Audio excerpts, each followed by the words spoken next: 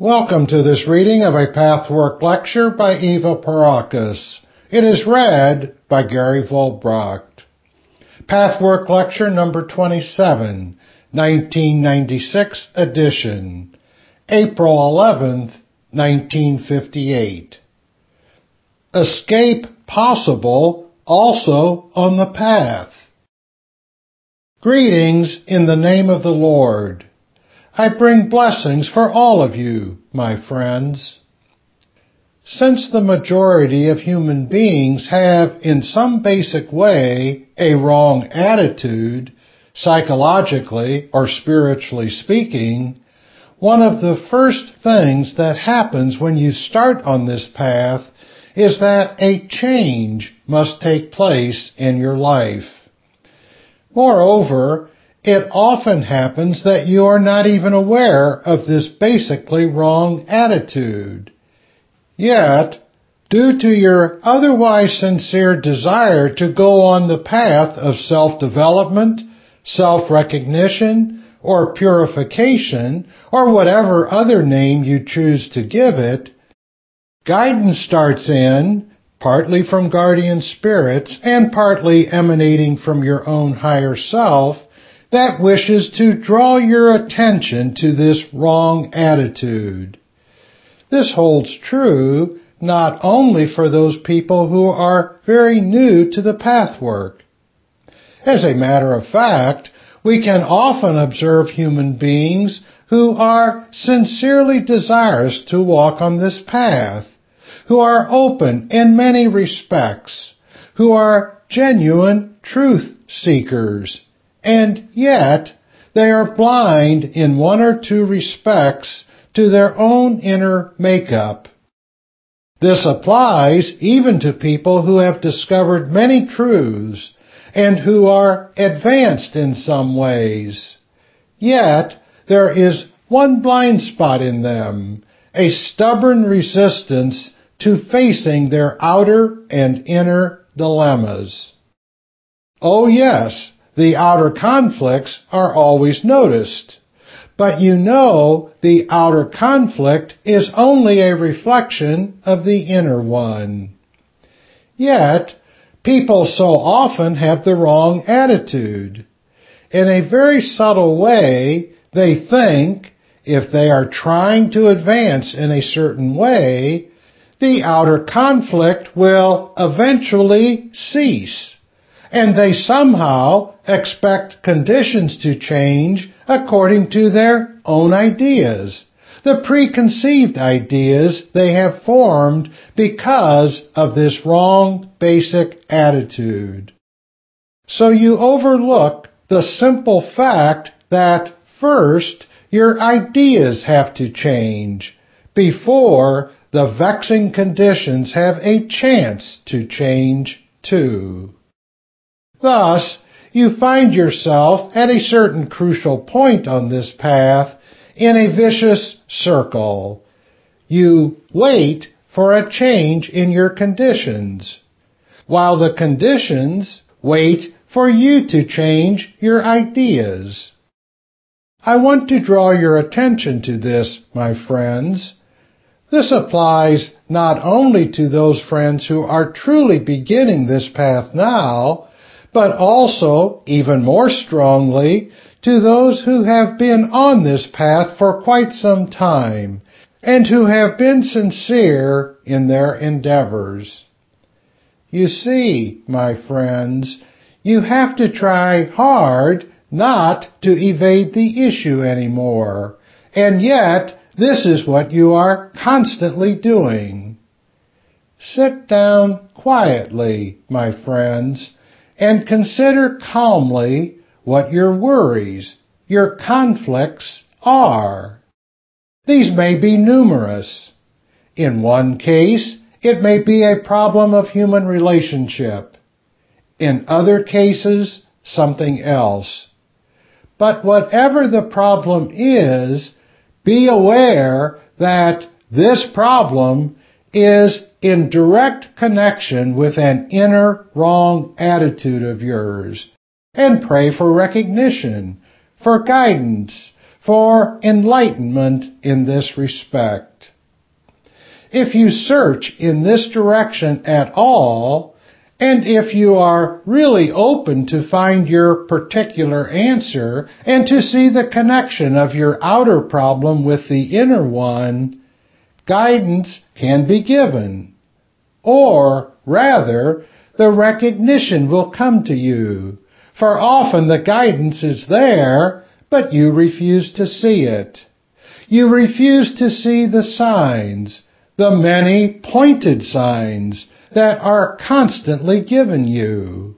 And you go on turning away from this particular issue. You search in another way. You make excuses for yourself. And you try to tell yourself that your outer problem has other connections. Now, my friends, to be on this path in itself is no guarantee against escape. You all know that anything can be an escape. This is true, certainly, of religion, and even of this path. For instance, if you take the words that are given here and interpret them in a wrong way, in a way that suits your own self-deception, then the path is used as an escape. If you are blind to that part of the teachings that could open your eyes, but there is something in you that struggles against hearing the truth, and so you busily do not hear that which could be useful for you, while you continue to be very much impressed by things that may be true and beautiful, but are less important for your particular case, then these teachings are an escape. Do not believe that simply by being on this path, simply by following some of my advice, simply by reading these lectures, or simply by meditating and praying every day, you have a guarantee that you can face yourself, or that you do not escape what is yet unsolved in you. This may surprise you, my friends, but it is important to understand. Everything you do is always accompanied by the question of how you do it. The fact that you are doing such and such is not yet sufficient and will never guarantee that it will lead you out of your own darkness. So it depends entirely on how you go about doing this path work and what you are willing to face.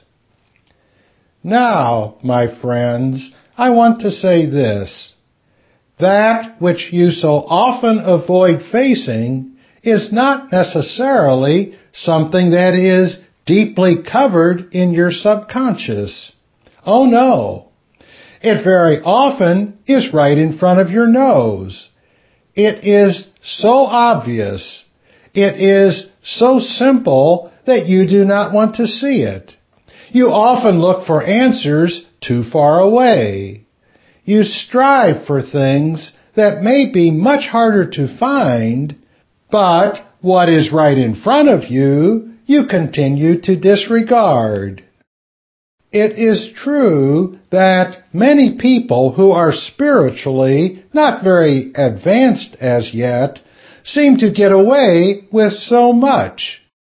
But once you have attained a certain level in spiritual development, even though you do escape from some of your inner conflicts, you must face stronger repercussions if you continue stubbornly in your avoidance. So you may not be able to get away as others do. And this may be a very good direction for you, because this must, in a way, be a confirmation for you where you stand, and that there is something wrong with the way you work spiritually that you have not seen. But if you keep this possibility in sight As you struggle with yourself and overcome your resistance by recognizing it and praying for help, then the recognition will come. It must come. And all the outer signs that point to the solution will suddenly begin to make such clear sense to you. The answer will become so logical and will make a complete picture. And that sense of a wrong attitude, which you had expected to change somehow according to your own ideas from the outside, will then actually, for the first time, begin to change from the inside, because you have made an inner change, and therefore you will act differently in an outer situation as a result of your inner change.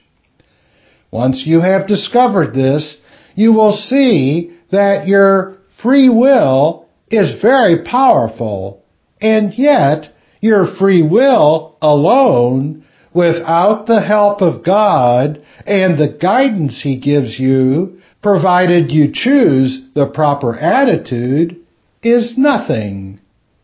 That realization will come to you, but you have to allow it by making a change in yourself. How to begin may be the question for some of you, my dear friends. Here I say to you, it is not as difficult as it may seem. Try to formulate your ideas and begin with your own problem in the simplest of terms. Simplify it.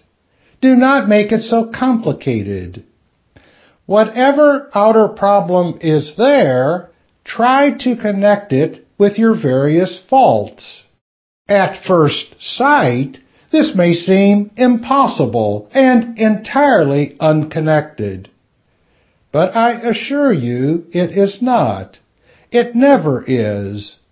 Usually, it is not just one fault that is responsible, because one fault is always connected with another. There is a whole nucleus. They all interact. If you can connect these various shortcomings with your problem, half the battle is won. If you do not, as yet, clearly realize the connection, if you perhaps sense or feel something but cannot quite make the connection, pray sincerely and openly for this realization. The answer is then very near, my friends. Whoever is really open and truly desirous to find an answer, disregarding all resistance, must receive it, no matter what, without exception. So try to do that, my dear ones. Every one of you has something with which you are not quite satisfied in your life. Perhaps a desire that is unfulfilled, or some problem, big or small. Take your faults and weigh them. Deliberate on them. What could be directly or indirectly responsible? Then go a step further. You all know that each fault is a violation of some spiritual law. You may, perhaps, present a fault to me in a lecture session. Ask me, and I will show you which spiritual law is broken by this fault. And this will then give you the proper meditation how to handle the fault. And so you can make further connections if you start meditating on the violation of the spiritual law by this fault of yours that is responsible for your immediate problem. I can promise you results if you go about it in this way. then this path will not be another form of escape. It will be reality, as it should be, and will bring you to the most important thing that this earth life stands for, namely, facing yourself. Try to remember this. Do not go over my words superficially. Reread them carefully. Ask yourself whether you are willing to do it. This may be something new to you. You may have tried other things in other ways, but try it in this way now. And then, my friends, try to observe from a little distance and with a little detachment your own reaction when you do this.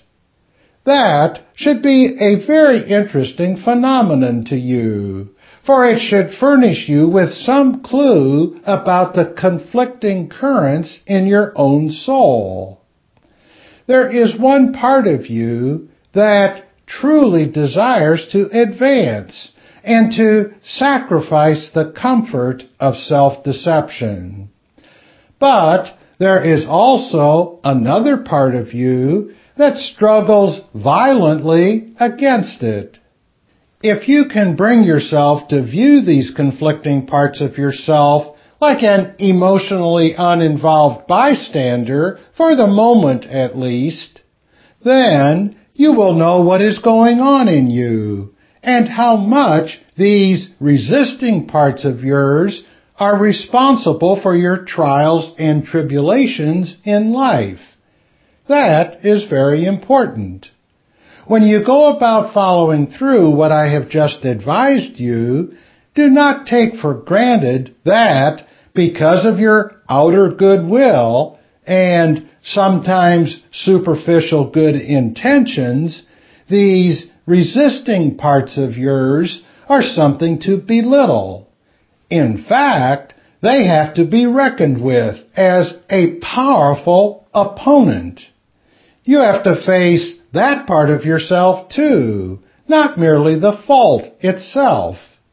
You have to realize there is a side in you that does not want what the other side in you wishes. To recognize this discrepancy is the most important factor of all. So far, you have always rationalized the conflicting or fighting part. You were so affected by this negative side in you that the good or positive side in you that wants the right and wise thing was overpowered.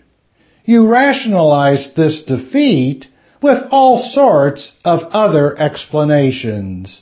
And then, my friends, even the most intelligent of you, even the wise ones, became very blind and very unintelligent in this one respect because of evasion. Evasion is blindness, and blindness is the contrary of light or enlightenment. There are three major parts of the self to be dealt with on this path of purification: the conscious mind, the unconscious, and the subconscious. The two latter are not at all the same. The unconscious is that which could be conscious if you would choose to look in the proper direction. You are simply unaware of it because your inner gaze is pointed to another direction.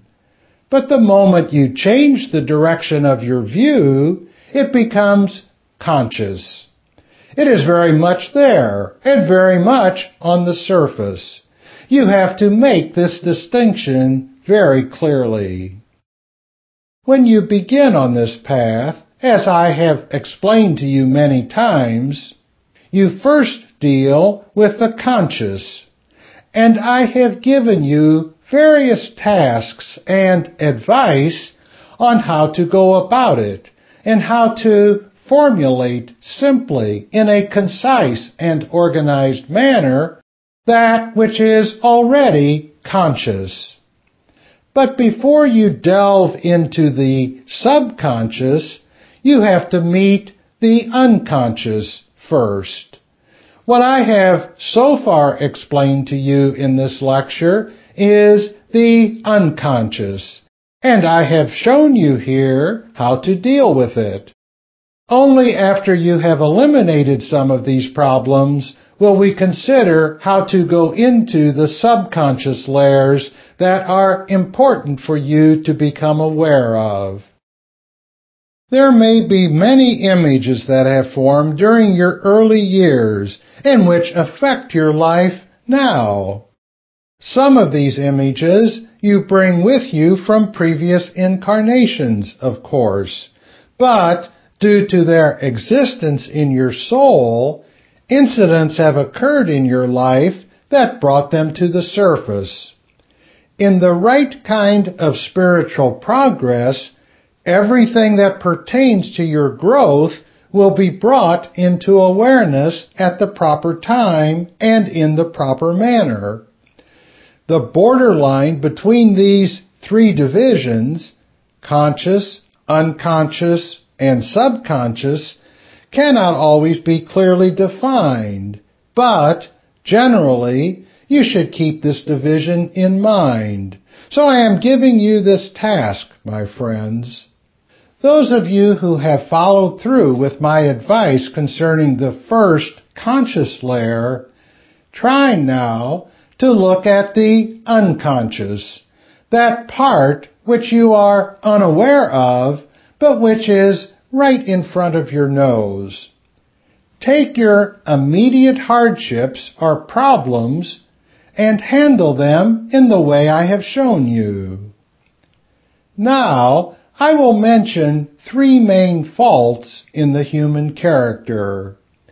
These three main faults, from which stem directly or indirectly all your various individual shortcomings, are self-will, pride, and fear. This is very important, my friends, for you to realize. You may not think fear a fault, but I am telling you that it is. If you would have a faultless person, he would be unafraid. You all know that the opposite of fear is love. But this knowledge in itself will not be sufficient for you to understand why fear is a fault. First, you should understand that these three main faults are connected with one another.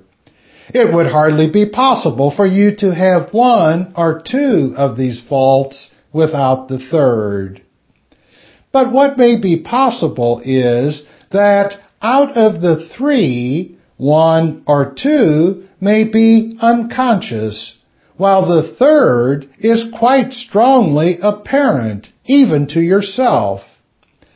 Thus, it is very important to write your daily review and to check your reactions to all you have felt during the day in response to often seemingly unimportant incidents.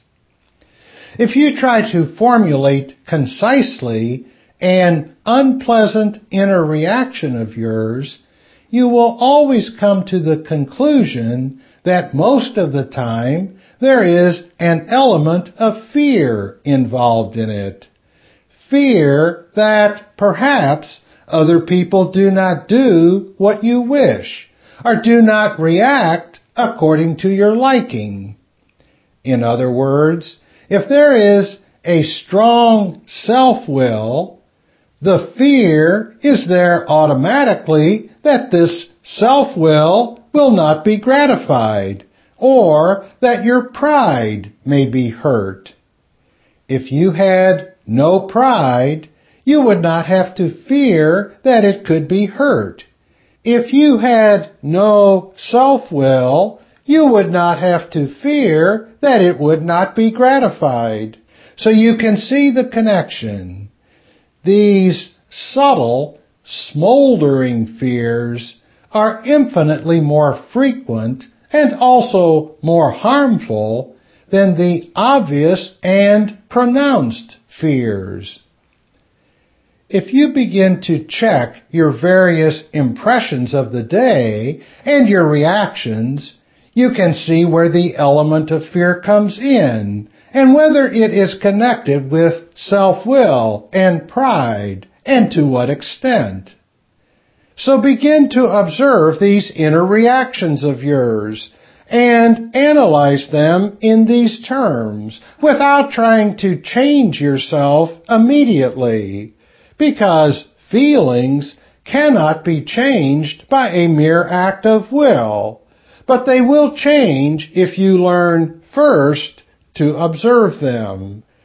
Get a little distance to yourself and see the underground workings of your reactions and the behavior of your various soul currents.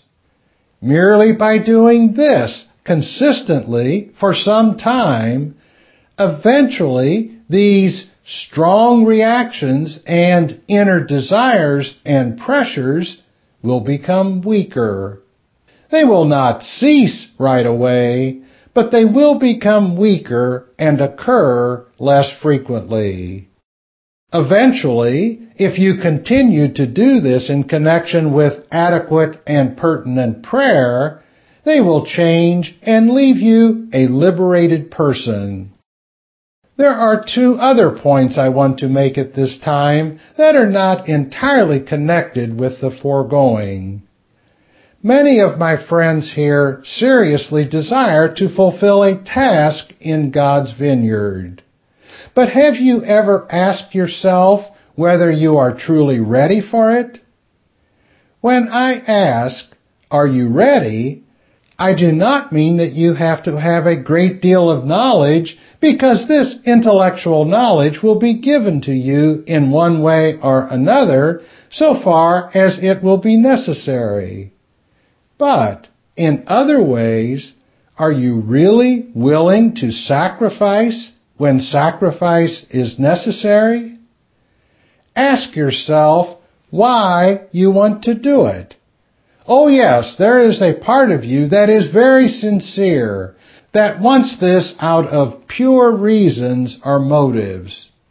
However, try to discover the other part that mingles in, the part that may not be as ready to pay the necessary price, and therefore merely wants ego gratification.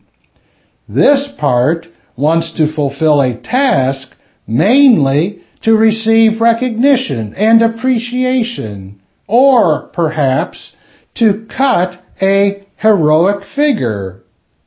No, my friends, first you have to work in very small ways before you are worthy to fulfill such tasks. You must not expect that God's world is lenient in this respect. It may be lenient in many other ways, but here the responsibility is too great. If you fulfill a task, you must realize that it no longer concerns you alone. There are other people involved, and if you disappoint them in any way, it will count very much against you.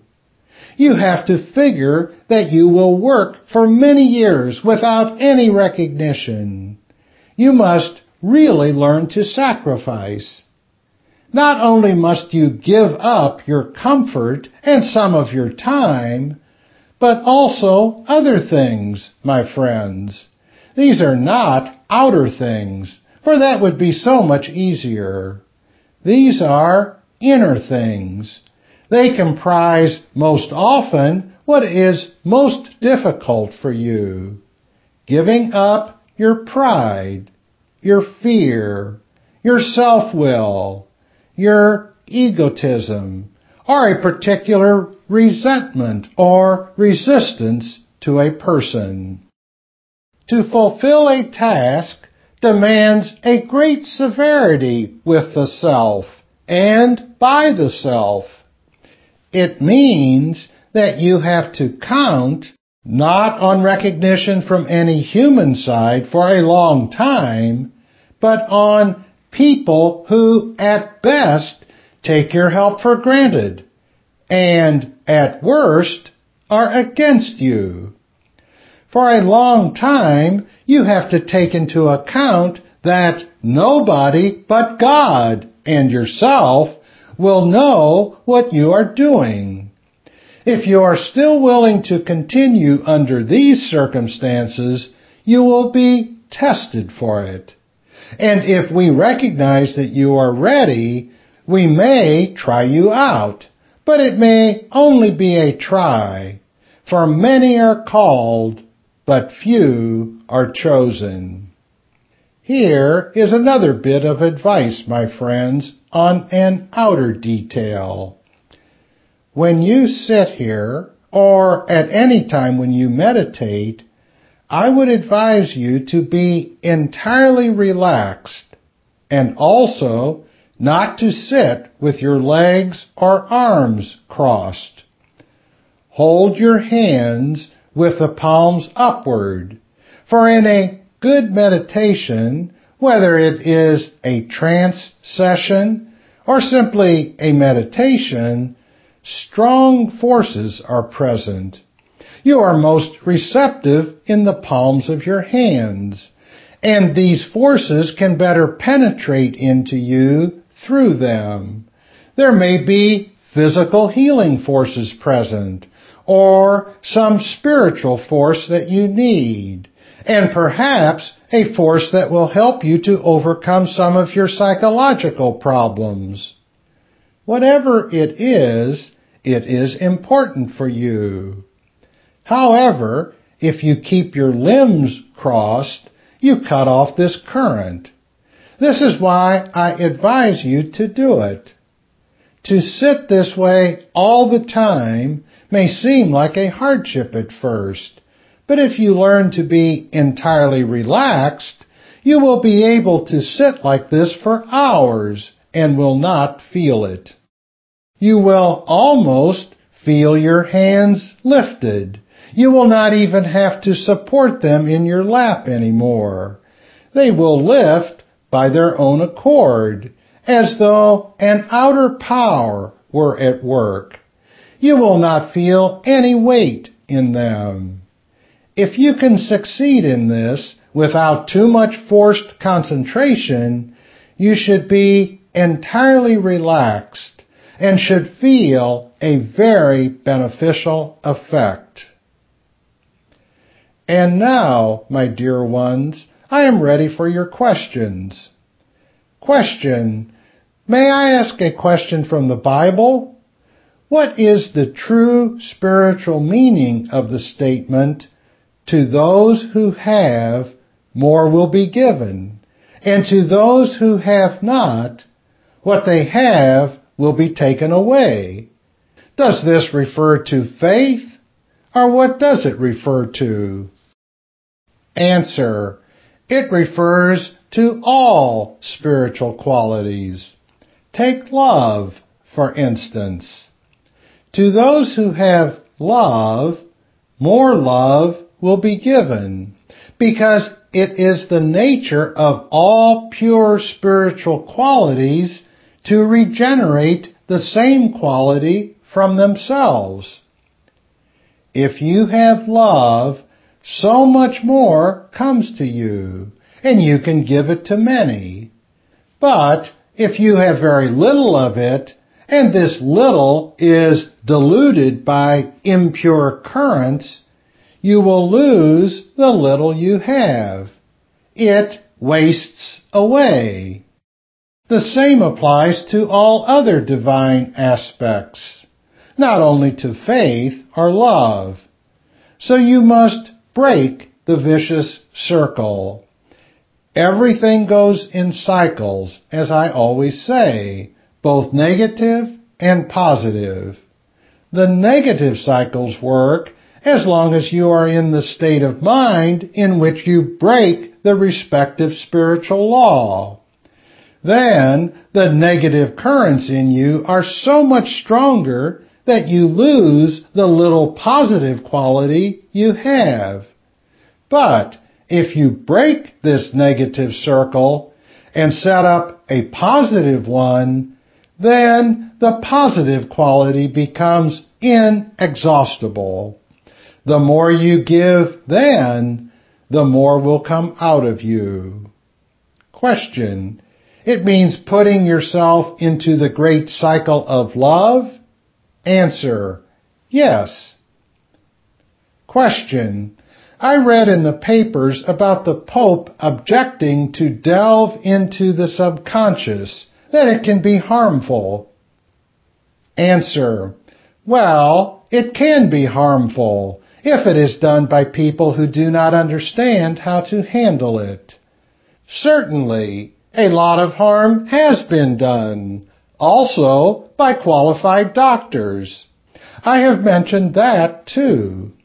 If the subconscious is taken apart without the realization of the existence of spiritual law and certain spiritual facts and truths, a person can have a breakdown.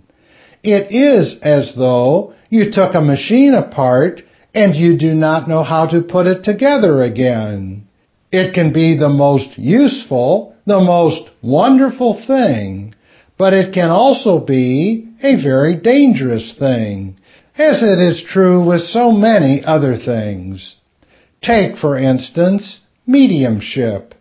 It can be the most precious jewel, and it can be very harmful. It is the same here.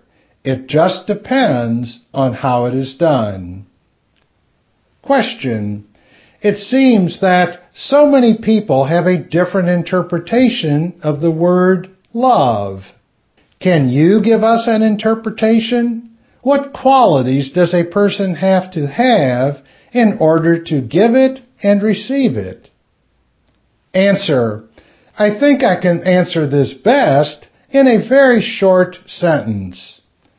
Real love must be entirely free of ego, pride, vanity, and self-will.